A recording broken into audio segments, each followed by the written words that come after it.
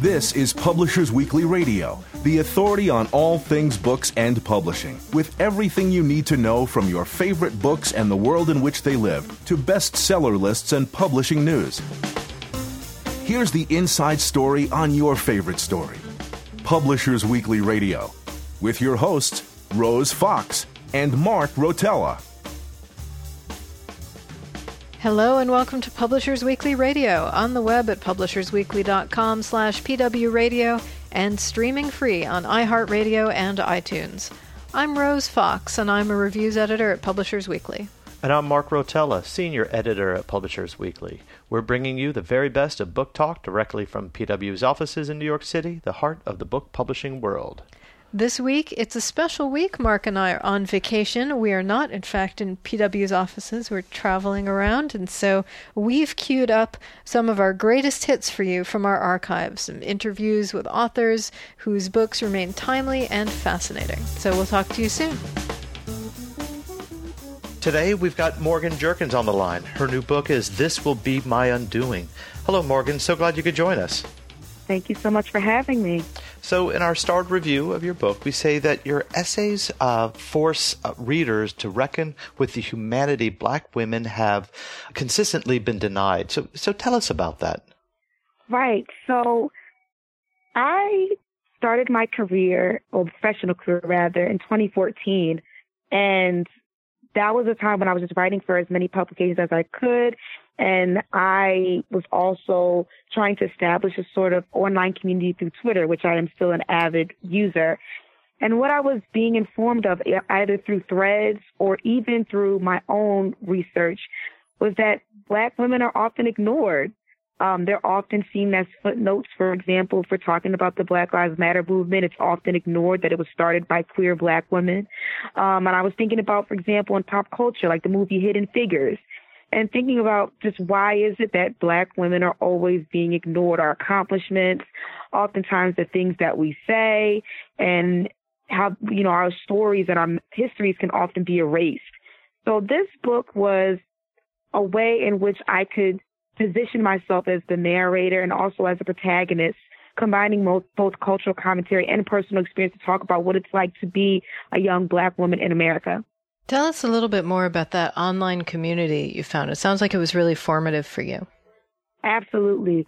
So when I graduated from Princeton in 2014, I did not get a job, and it devastated me. I was applying for editorial assistant positions, entry-level positions in publishing, period. And I just assumed that because, the job descriptions were like, you need a 4-year college degree, you need to love books, or write down the 5 books that you like. And because I had a Princeton degree and I had done multiple unpaid literary internships, I thought I had it in the bag, and I didn't. So it was very devastating for me, both financially to go to and from New Jersey and also just emotionally, to graduate with such a high from this great university, but having no job to show for it. So when I moved back home, I was on Twitter for an embarrassingly high amount of hours per day.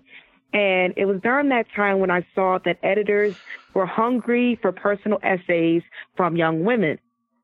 At the same time, the murder of Michael Brown and the spark of the Black Lives Matter movement also had editors saying, hey, we need Black voices to talk about this occurrence that keeps happening over and over again, as well as race and gender in general. We're missing these voices from the outside of our newsrooms. And so my career burgeoned right in the middle of that. I was writing personal essays, and I was also writing about police brutality. And a lot of my voice was informed by the people who were coming up in their freelance careers at the same time I was, as well as the people who were just writing 10 to 30 tweet threads about misogynoir, which is the hatred of Black women, trans women epidemics in America, the uneven emotional labor between men and women in heterosexual relationships, all of these things for free. And it definitely fueled my understanding of how race, gender, and class intersect in the country. So a lot of my knowledge and a lot of my, I would like to say, fervor behind my voice came from Twitter. and watching other people and allow myself to sit back and be taught, for lack of a better phrase. So in your book, in your essays, how do you tackle these subjects? They're huge. What's an entry point for you? Entry point was starting with myself. I remember when I was writing my book proposal, for those that don't know, it's like when you are pitching an essay collection, submitting it to 8 editors of publishing houses, you have to construct a book proposal. And one of the things you have to include, for the most part, are sample essays. And as soon as I sat down and said, I want to write about intersectional feminism, I want to write about Black girlhood and womanhood, this moment of me wanting to be a cheerleader when I was 10 years old just immediately came to the forefront. I didn't even have to think about it. And so starting with myself first and making it abundantly clear that even though I am a Black woman and I can share similarities and experiences from other Black women, I cannot speak for all of them. And explaining my story and then making sure I branch outward. So the entry point was with me. Let's talk about that essay that you just referred to. I mean, you write about failing to make that all-white cheerleading squad. Can you take us to that essay, to that point? Certainly.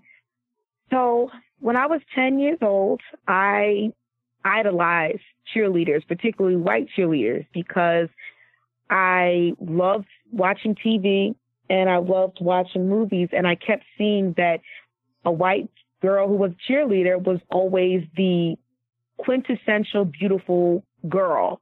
All the guys wanted her. She was allowed to be stuck up and, have a lot of flaws. And I wanted to be like that. I idolized it. And so I wanted to try out for the cheerleading squad.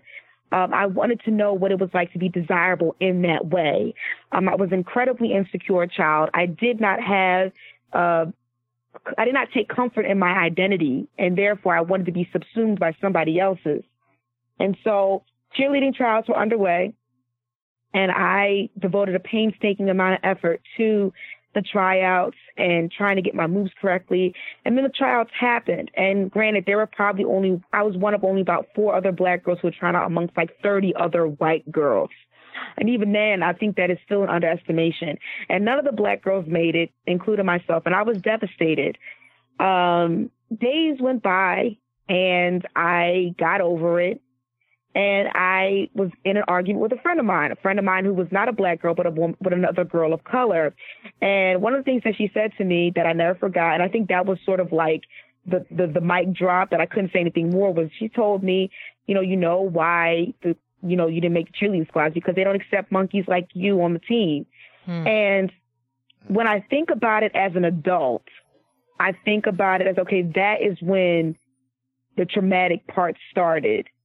When I was a kid, I was like, oh my gosh, that's mean. And it's funny because I did a book event yesterday and someone said to me, oh, did you still being friends with her? And I said, yeah. I just sort of glossed over it, thought it was mean and left it at that. But now that I'm an adult and I think back to that moment, I'm like, yeah, that was pretty traumatizing, because it made me reflect on what is it that I was actually trying out for the cheerleading squad, and whether or not I was being seen as inhumane or seeing myself as inhumane the entire time. So you felt as though you were really trying out for whiteness in a way and being turned down. Yes, whiteness and a chance to be human, which I thought was so closely linked to whiteness. And it's very interesting because, as a child, you don't know the terms like respectability politics or code switching or assimilation. But even as a young kid, I still knew deep down what those words meant, because I was trying to implement them in my small life. And how old were you? And this was in New Jersey? Yes, I think I was about 10 years old. And it's clear that the other kids also knew what those words meant and sort of knew what you wanted and knew that it was their job to deny it to you. Like everybody was caught up in these racial dynamics, even at an age where you didn't have words for them and you didn't necessarily know how to point to what was going on. Right. And still to this day, like, I'm not sure if the girl, or now woman, knew what she meant by what she said. I don't remember even telling anybody what she said. And I don't know if it was because I just wanted the argument to be over or what, but it stayed with me, evidently, over, like 15, well, say it would be 15 years later. And I had to sort of think about it. In your writing, we say is often personal, and when you talk about Blackness, you talk about it as a label and as an honor. We see the label. Talk to us about the honor. Right. So there's an essay in the book where I talk about, being, someone asking me, why is it that you present as a Black woman? Why can't you just, present as a human? And so you see, once again, this interplay between, what people think are diametrically opposed identities to humanity. And it was very difficult for me because I thought, well, what does a Black woman present like? And why can't I call myself that when I'm proud to call myself that? And so when I think about, this idea of like a label, this is what I am. And this is not something that, it was thrust upon me, living in society and dealing with the legacies of slavery. I am a Black woman, but I also don't see that as a detriment or sort of like a barrier for someone to understand me. I think of it as an honor. I think of it as an honor because I think about, who I come from. I think about the people who constantly inform me and constantly influence culture are Black women. And so it's very hard, when you get in these spaces with those who do not look like yourself and you're just being you. You know that your experiences are informed by your race and your gender and your class and oftentimes your sexuality as well. But you don't belabor the point, but then someone stops you and says, why do you even use those labels to begin with? As if I can just cast them off. Because a lot of people don't understand that, when we think of human, just straight human or person, usually we think of white people because they're usually cast as unraced while everybody else is people of color. So it's very hard for me to say, well, why can't I just be human? Because that's not how society treats me. It's just as a human. And society does not treat everyone the same according to just being a human. They don't. And so I have to acknowledge that. And what I hope is that other people acknowledge that as well. How do you extrapolate something like that from your personal experience to the broader essay? You said you don't want to speak for all Black women, but you're trying to universalize or explore the ramifications of these things in a lot of ways. Right. So, when I started the book, towards the end of the first chapter, I tell myself that I cannot speak for all Black women. And so I have to make that point clear because if anybody's familiar with Chimamanda Ngozi Adichie's speech that she talks about the danger of a single story, she talks about this idea of, white people expect for you as soon as one, person of color, in this case, a Black woman, has this sort of prominence to a certain extent, and they talk about Black people, then they have to speak for all of them, and they can't. I understand that privilege in certain ways informs my experiences.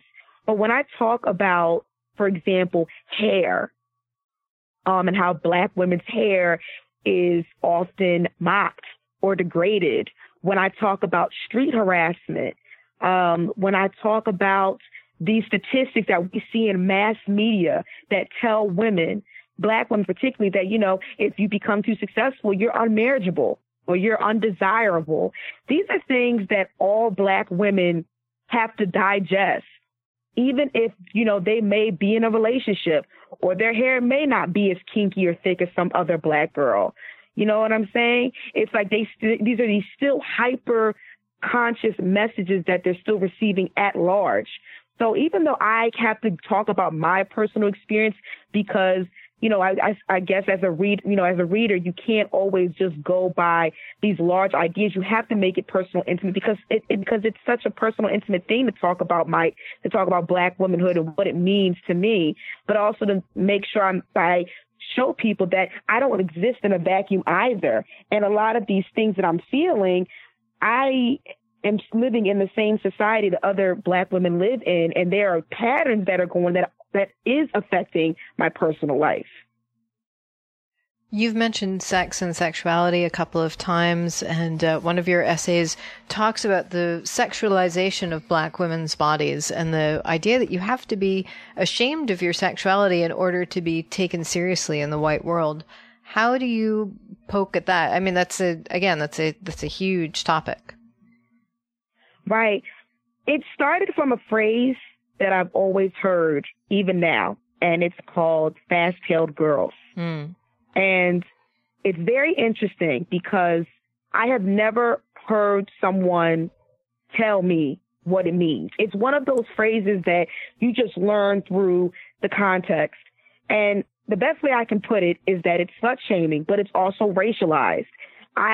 In all my 25 years of living, I have never heard of such a loaded term for Black boys and men.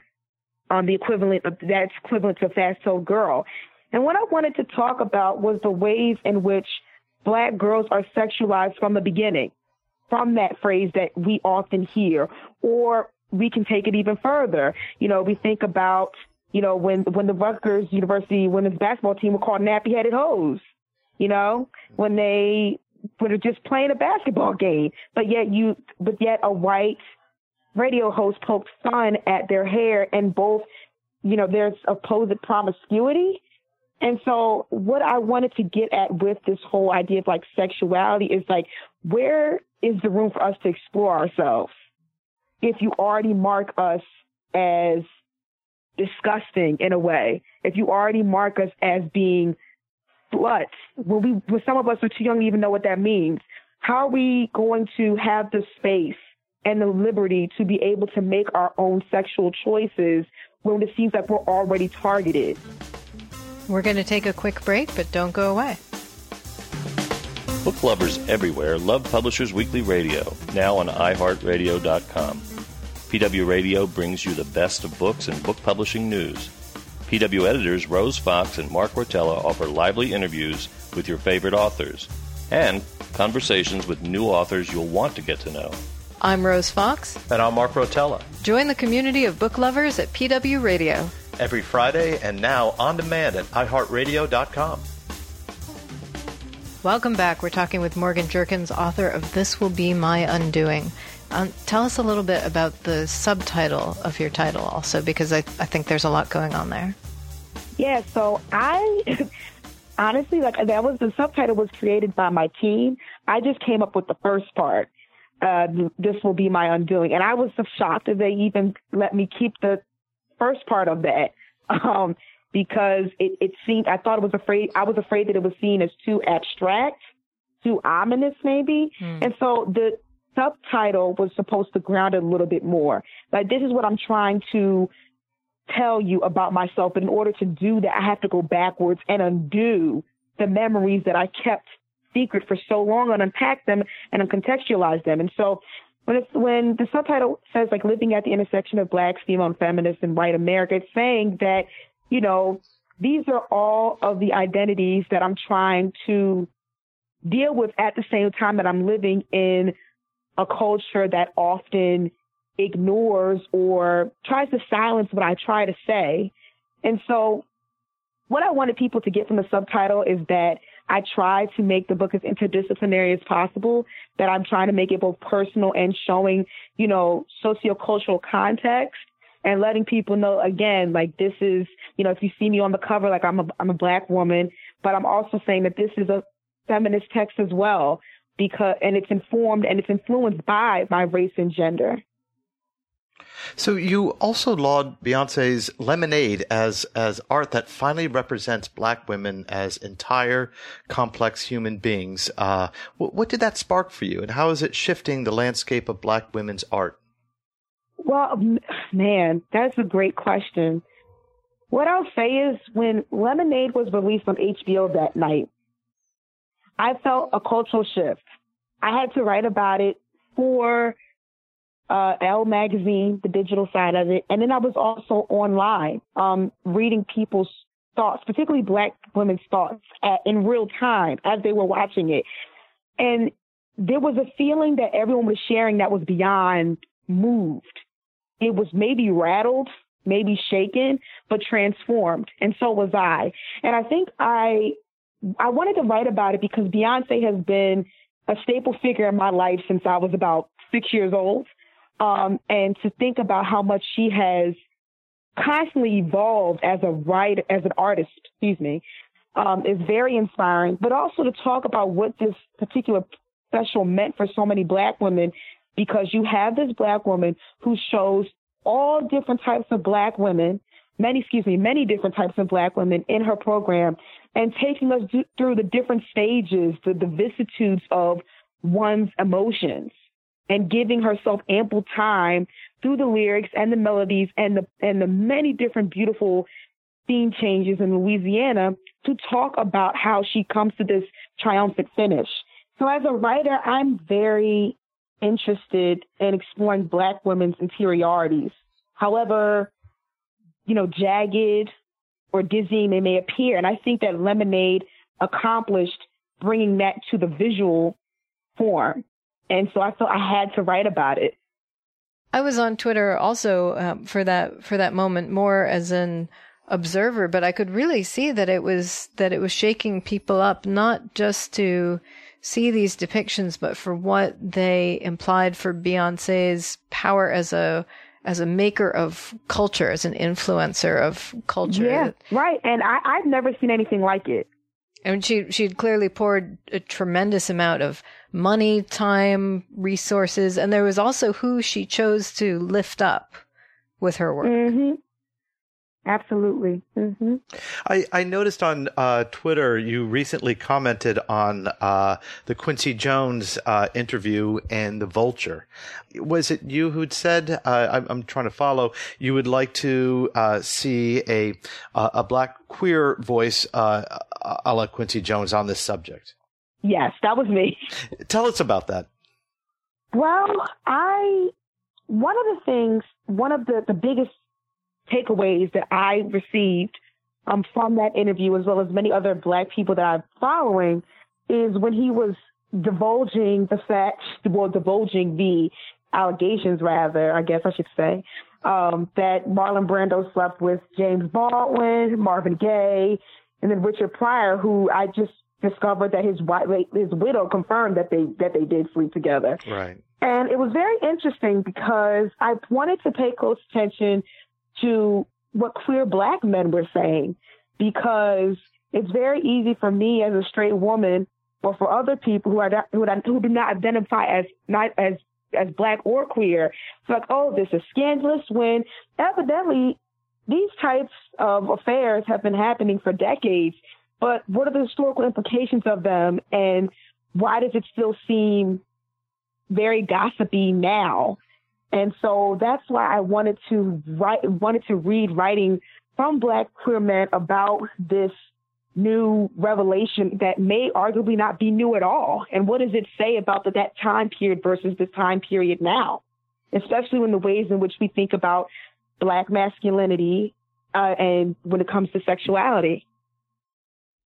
And tell us how you incorporate elements like that into your essays. I feel like throughout our conversation, you've touched on sexuality as a topic that interests you, and queer sexualities and elevating queer voices. Right. One of the ways in which I tackled it was talking about street harassment. When Black women talk about street harassment, what I was seeing, and I was trying to see, okay, what about Black men, for example?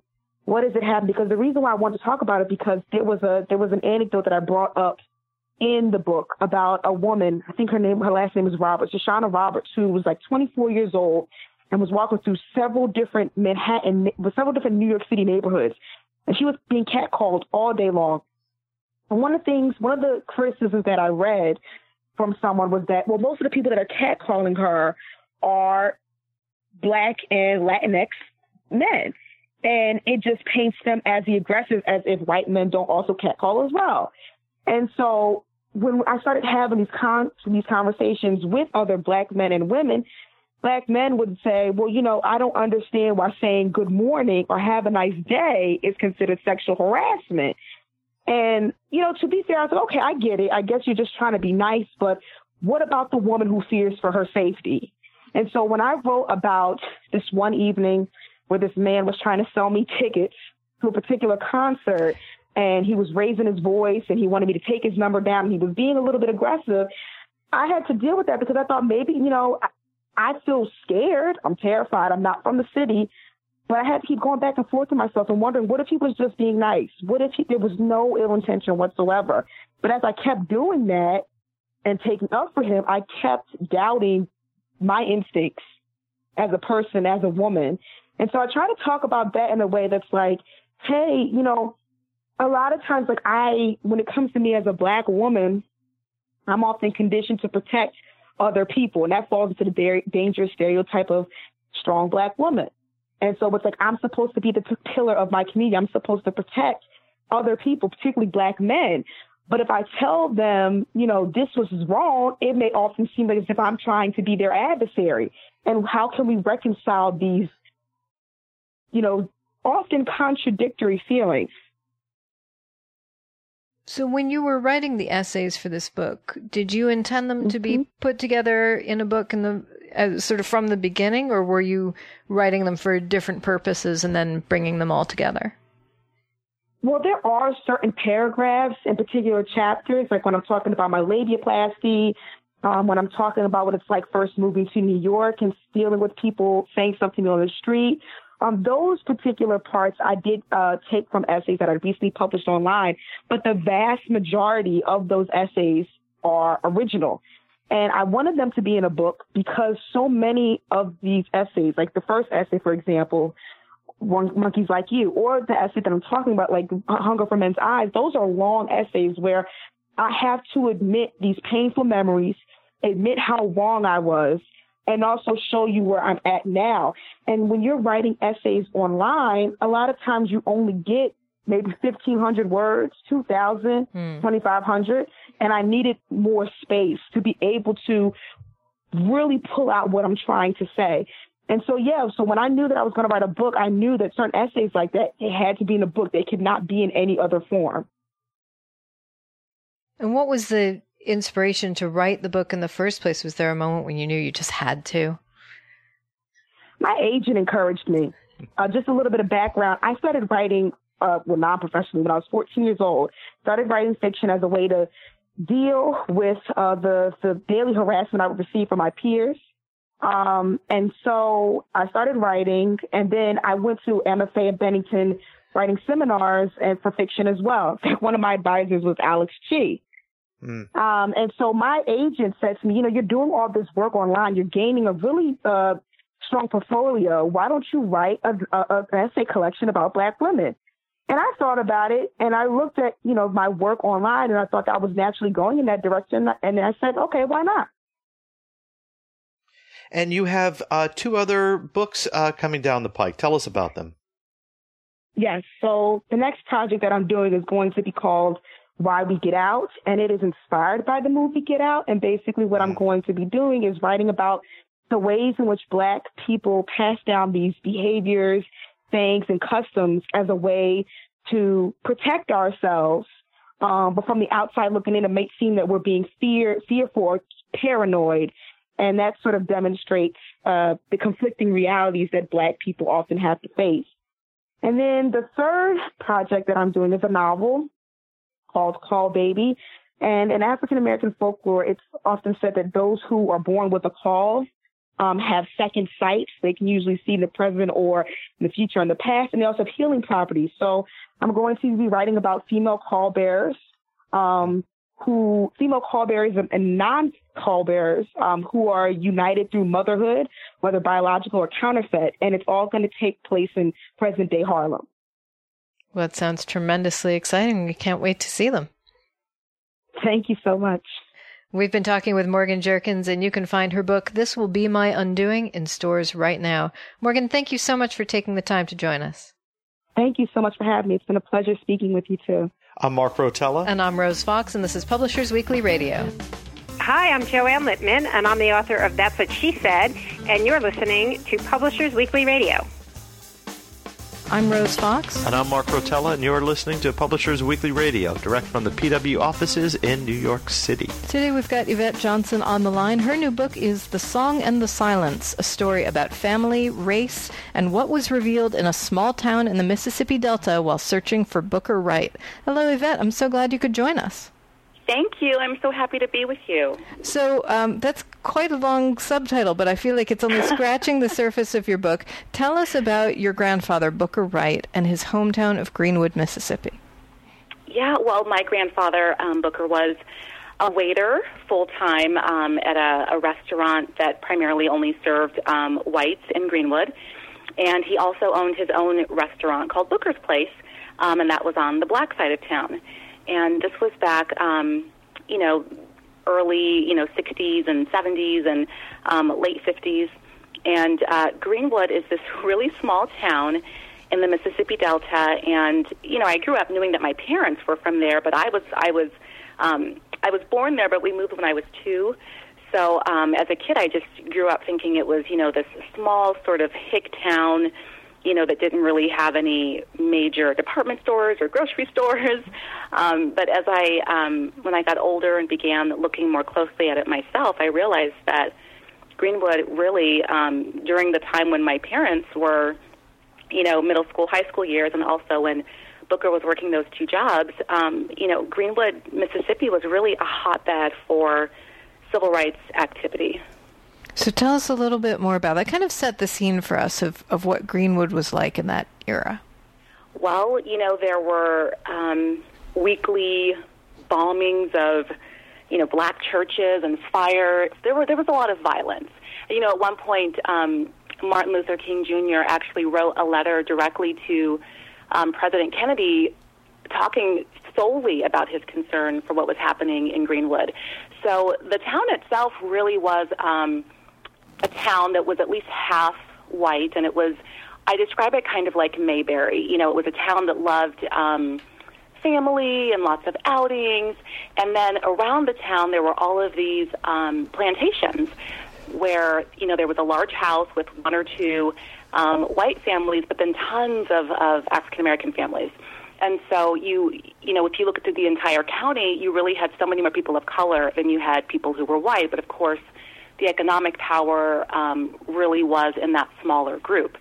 And so when the civil rights movement began and really began to take shape, and even that really, by the telling of many historians who are experts in civil rights history, I was, as a kid, I learned that the civil rights movement began when this sweet little lady, Rosa Parks, wouldn't, give up her seat in the front of the bus. But really, about 5 months before that, a 14-year-old boy was murdered just 10 miles north of Greenwood in a town with 500 residents called Money, Mississippi, and that was the Emmett Till murder.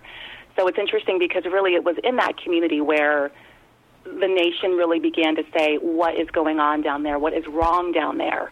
And, there were people in the white community who really wanted to hold on to the life that they'd had before and were fearful and angry about the idea of change. And so there was a lot of violence perpetrated against blacks who attempted to vote. They could have their homes foreclosed. They could lose jobs. They could, horrible things could happen to them, even just for being suspected as being a person who supported the movement. So it's a pretty, and the phrase Black Power, that phrase was first spoken in Greenwood. So it's a very historic place. But it's, today it is kind of that town that in many ways I envisioned when I was a little girl. It's still surprising when I visit Greenwood to remember and to imagine that at one point it was on the national radar. And so your grandfather had, I think, what seems maybe to be unique perspective, having worked in the white neighborhood, but at I think Lusco's restaurant, but then owning his own place, Booker's Place. Tell us a little bit about what it was, the 2 restaurants. I mean, they must have been very different, or were they? I would say they were complete opposites, but at the same way they were mirror images of one another. So Booker worked at Lusco's restaurant in Greenwood for a total of 25 years. And he worked there for a good 10, 15 years before he opened his own restaurant. And Lusco's was really the nicest restaurant in town. So people who were making a ton of money, we call them the planter class.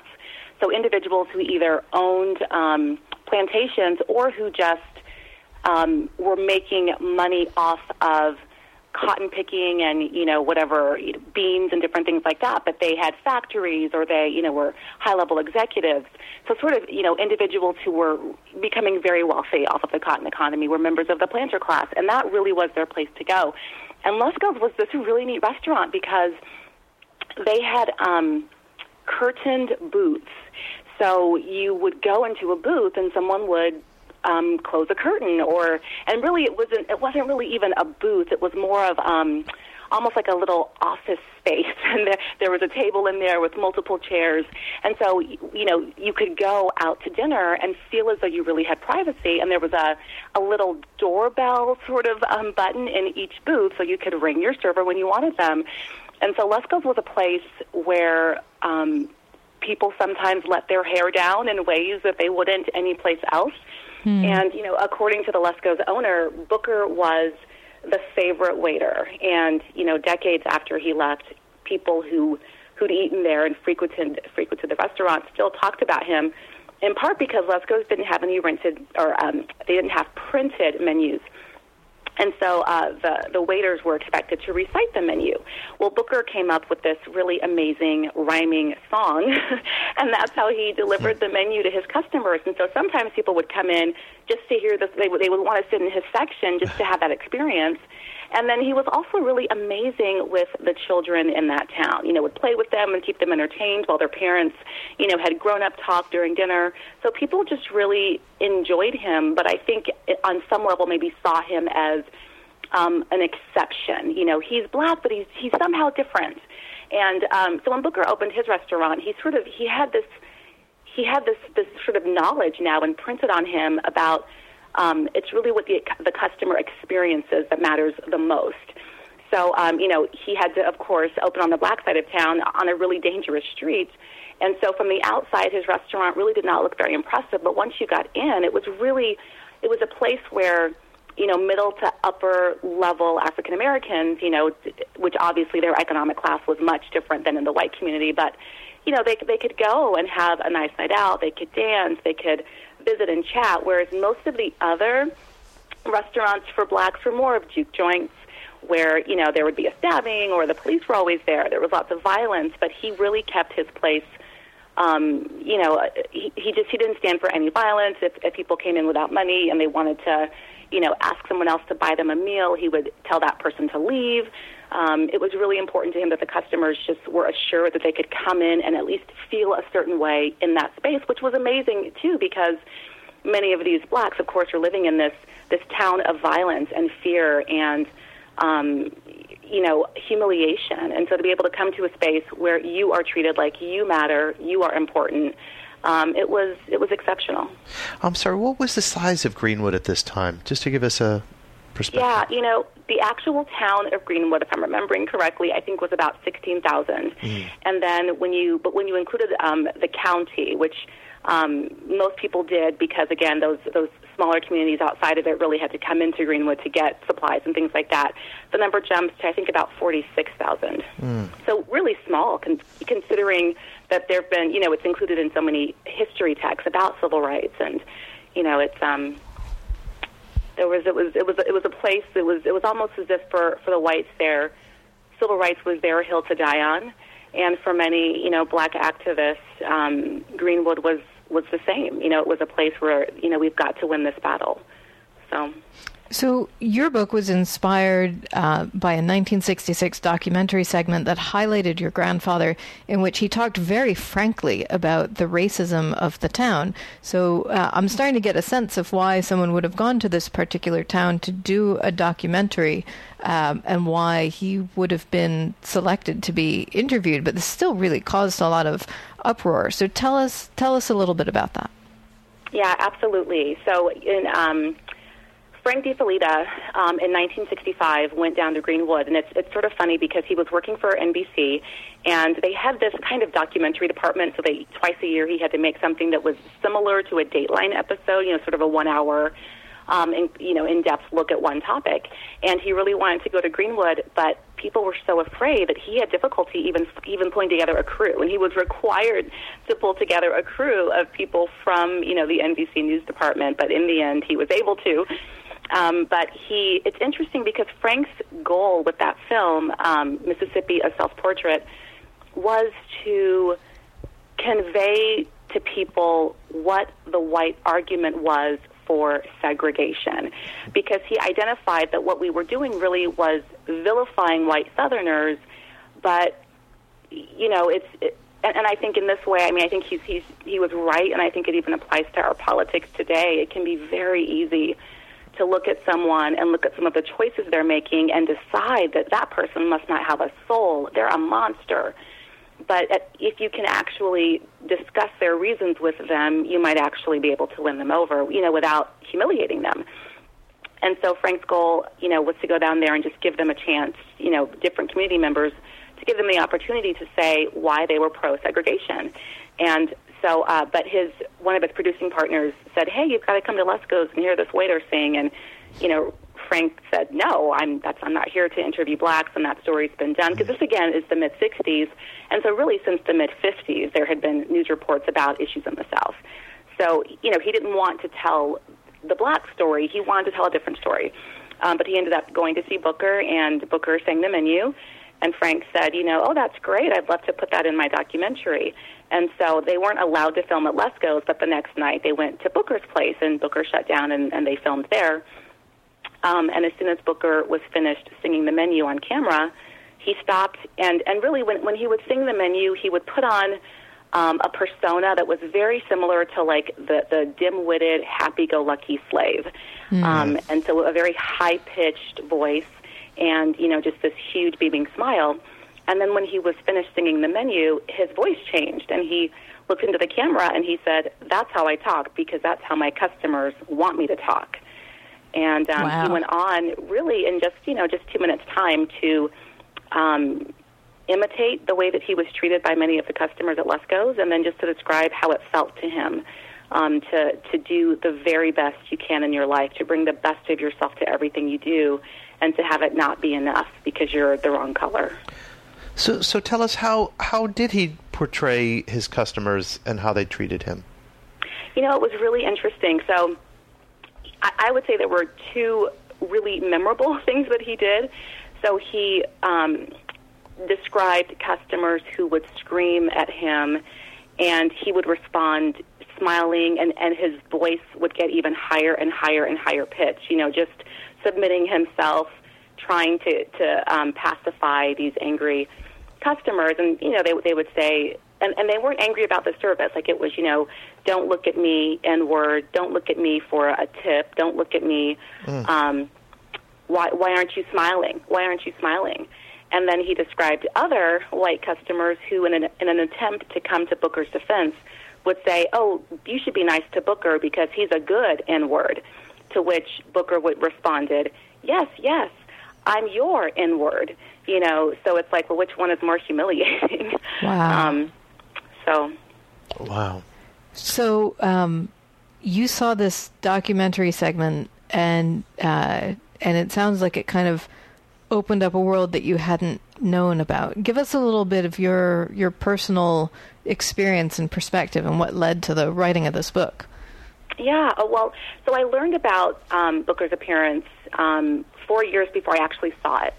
So it was really just sort of like a legend, the way that people would talk about it.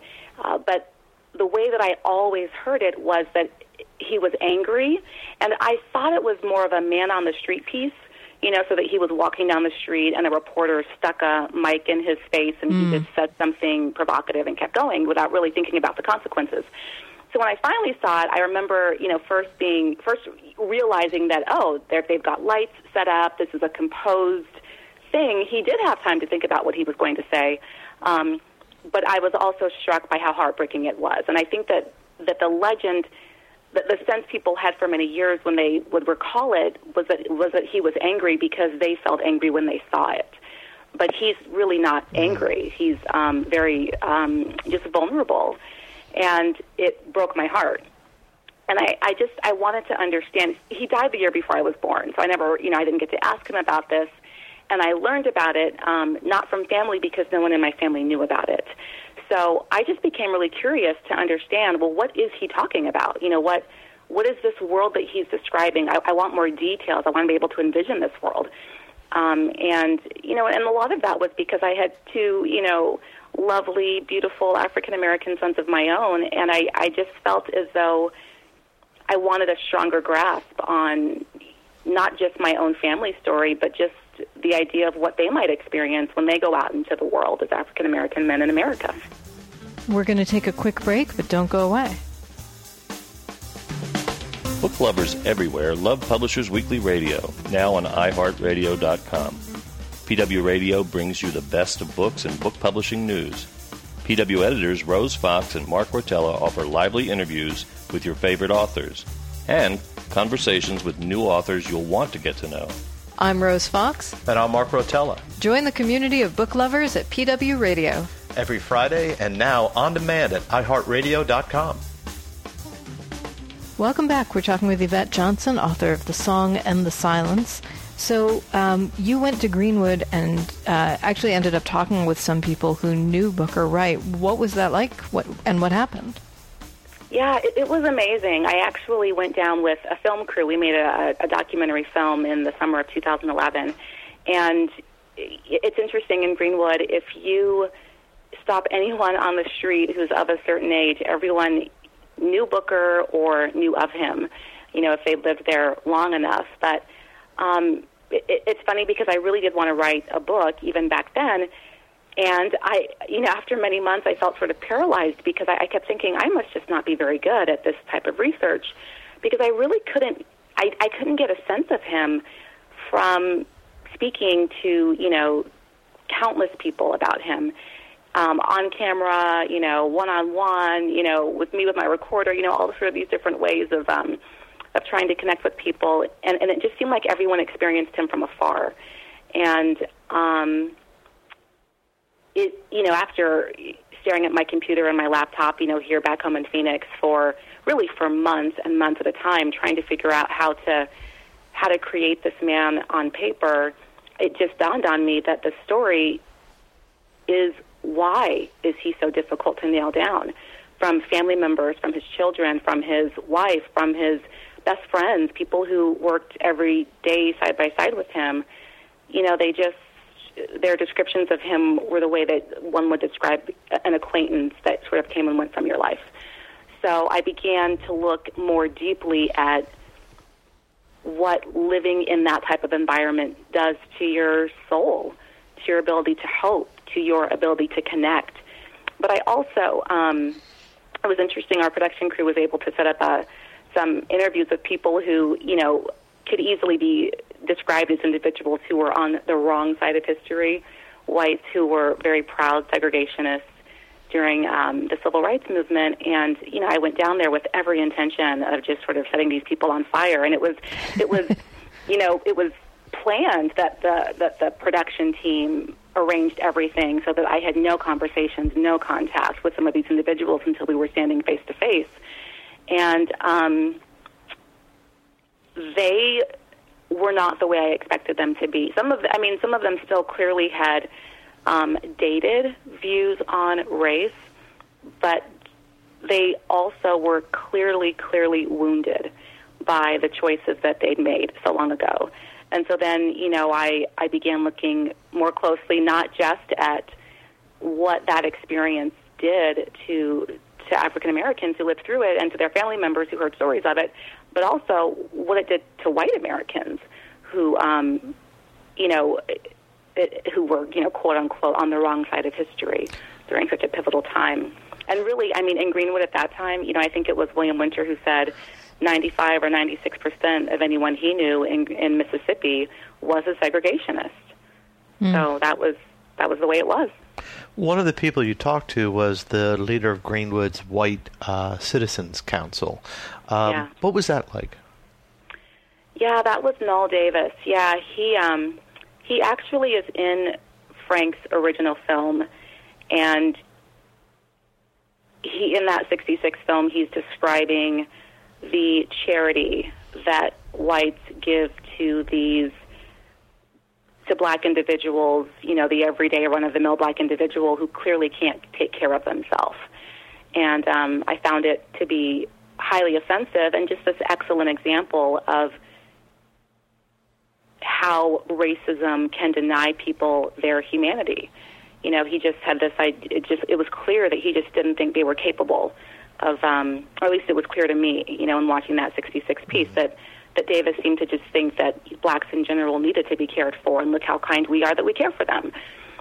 So I really wanted to, in my mind, the phrase I kept saying was I wanted to deconstruct a racist. You know, I came up with all these questions and, you know, all these ways that I wanted to approach my conversation with him. And, you know, I don't want to deny anyone that, you know, the pleasure and the highs of reading the book, so I won't get too specific. But I'll just say that that meeting, the time I spent with him that afternoon completely changed my life, and it informed the work that I do. It changed everything. So. Wow.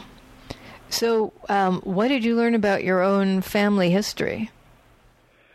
Well, you know, I'll say, I mean, I grew up in a house, you know, I love my parents, and they desperately loved me as well. But, you know, it's when you're little, you think everything's normal.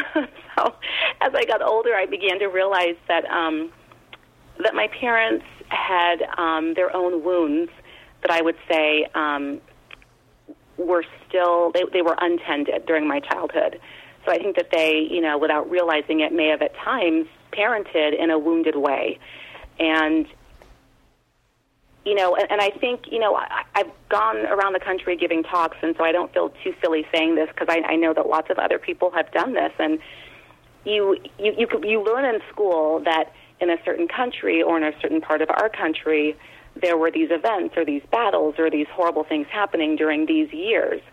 And then conversely, you also know that your parents or your aunts or uncles were living in that time, in that place, but so often it never occurs to us to put it together.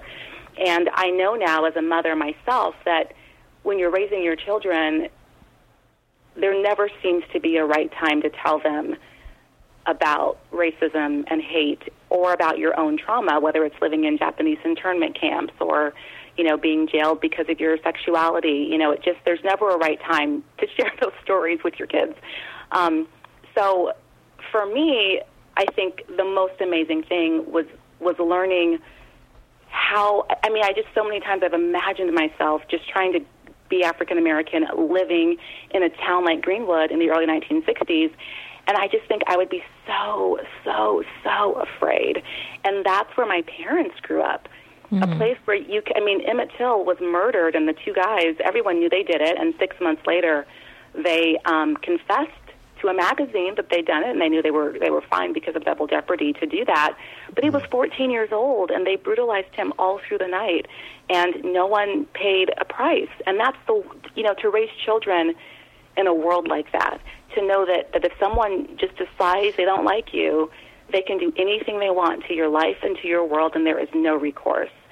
And I think that my parents, and I think, you know, hundreds of thousands of other people of color who lived in similar situations, I think that they were wounded and scarred in ways that we are just beginning to explore. As you said, you grew up in San Diego. What was it like going to Greenwood and sort of putting yourself physically in that place and trying to imagine what it was like emotionally and psychologically to be there in the 60s? I mean, was it just sort of massive culture shock? I mean, yeah. First off, it's really humid, and I know it's not the only place in, our country that's like that, but, just the humidity and the mosquitoes. And I'd been there before. I'd been there the year before for a family reunion when I wasn't doing research. But I'll say that when I went back to do research to make the film, I went to neighborhoods that I hadn't ever been to, saw levels of poverty that I hadn't seen before. And again, this is a very small town, so and the nicer, more affluent part of Greenwood is vast, and it is gorgeous. And to be able to get in your car and drive for 8 minutes, and then find neighborhoods where everything's boarded up, people are living in houses that look like they should be condemned, and there's a sense, and many of the people who I've taken with me to Greenwood. There's just something in the air, and you just feel this sense, or at least people like me, maybe people from large cities or people, who are unaccustomed to having to face the reality of racial strife every day. I at least felt a sense of worry, and not really a sense of hopelessness, but just a sense of what happened here, and it feels very slow, like it's trying to, like the town itself is trying to move through molasses. But at the same, in the same moment, I would have to say that some of the kindest, most giving people I've met are people from Greenwood, and these are people with history written on their souls. It's an amazing place. It's an amazing place. Well, how do you feel that race relations has changed in the South, or at least in Greenwood, since Booker's day, and how have things stayed the same? It's tricky because in Greenwood isn't really the kind of place that people move to. Mm-hmm. It's the kind of place people move away from. So a lot of the people who live there have lived there for a long time, for generations and generations. And so, the town is legally integrated. You still, see, like you do in many towns in our country, people of color living in sort of one or two different areas, and people who are white living in their areas. You definitely see a huge divide in economic success. There's this amazing photographer, Matt Eich, E-I-C-H, I think is how you say his last name, but he did this amazing photo journalism piece, I think, for NBC News, but it's he went to Greenwood and he just took pictures of whites and he took pictures of blacks, and again, like some of these houses, you really do, so there's no furniture inside, there's hardly any food, and it's just, and I can remember thinking to myself that when I was there, at least, that having lived in San Diego, I could say that homeless people in San Diego probably eat more and have more access to services than people who live in houses, blacks, some of the blacks living in houses in Greenwood, and there is a black middle class there, but, one of the professors at the university in the next town, she said to me, we try and tell our graduates to graduate and then to go, don't come back because there's not a lot of opportunity there. And sometimes I wonder what will happen to that town when the people who love it so much leave. There has been some investment in the town. There's actually one of the most gorgeous hotels I've ever stayed in. It's called the Alluvian. It is in Greenwood. Someone came in, maybe 6-7 years ago, and tried to take a few of the streets and, keep that old charm, but bring them more up to date. And so there are some, great restaurants there and some great experiences. But it's, you really have to ask people to drive pretty far, into the Delta to experience it. So it'll be interesting to see what happens as the years go by and the people who were born in that community, when they leave, to see what happens. So you mentioned filming this documentary, and how did the book and the documentary end up differing? Oh my gosh, well, they're really different. So the doc, I made that with Raymond DeFelita. It's called Booker's Place, A Mississippi Story. And Raymond is the son of the man who originally filmed Booker. And so the doc is really about what happened that summer and what we learned. So we just, he was really interested in exploring who his father was during that time, that he would make this choice that no one else in his career was making, to really to put your life in danger to tell the white story. And then we were really trying to sort of learn as much as we could about Booker. And I should say at the time, there were a lot of questions about the way that Booker was murdered. So the documentary that we made is really about the 1966 film, the events surrounding the making of that film, and then questions about Booker's murder. My book is definitely more about, sort of the African-American family in our nation, sort of told through the lens of my family. So none of my, issues in my family, none of that is in the film. And the film really sort of just documents the times and places in Booker's life, like, and then he was doing this, and then he was doing that. But in my book, I look much more deeply at what it may have felt like to live there. I always say it's part memoir, but it's also narrative nonfiction. It's sort of like a history book because there's a lot of content in there, recreating historical scenes. So. And what's next for you? Well, it's funny. Writing nonfiction can be tricky in times because you know that where you're at that moment needs something else, but you can't make it up. You got to stick to what you got. So, which is part of the reason this book ended up being so much about, what it feels like to be Black in America, growing up after, in the shadow of the Civil Rights Movement and my own parents' experience. But there were many times that just to sort of comfort myself, I would begin working on fiction pieces, and it ended up then being the same piece. And so I'm writing a second book, which I'm really excited about. And I also, I do workshops. I've taken some of the lessons of the Civil Rights Movement and things I've learned from my grandfather about showing your humanity and seeing other people's humanity. So I've successfully done unconscious bias workshops with police officers, which is intense anyway, but it's extra intense given the environment that we're living in. And those workshops are phenomenal. It's I'm real about my bias, and we talk about what they're faced with, the challenges they're facing. And so they normally start off scary because I think there might be some assumptions about how I'm going to present the material, but by the end of it, the officers usually feel affirmed and respected, but they're also very aware of their biases and the biases in some of their systems of policing. So, we've been talking with Yvette Johnson, and you can find her book, The Song and the Silence, in stores right now. Yvette, thank you so much for joining us. Thank you, Rose, and thank you, Mark. I'm Rose Fox. And I'm Mark Rotella, and this is Publishers Weekly Radio. Beyond the headlines, beyond the routine, beyond the book, I'm Chris Kenneally, host of Copyright Clearance and his podcast series, Beyond the Book. And I'm Andrew Albany, senior writer at Publishers Weekly. Join us each Friday for a Publishing News Week in Review podcast unlike any other. Learn all the breaking news and catch the best analysis on developments in the book trade, copyright law, and much more. You already know business as usual. Now go beyond the book. Listen to the free series and subscribe at beyondthebook.com. And that's it for today's show. I'm Rose Fox. And I'm Mark Rotella, and you've been listening to Publishers Weekly Radio. Join us next week for another scintillating author interview. We'll also have lots more juicy insider info on best-selling books and the nuts and bolts of publishing.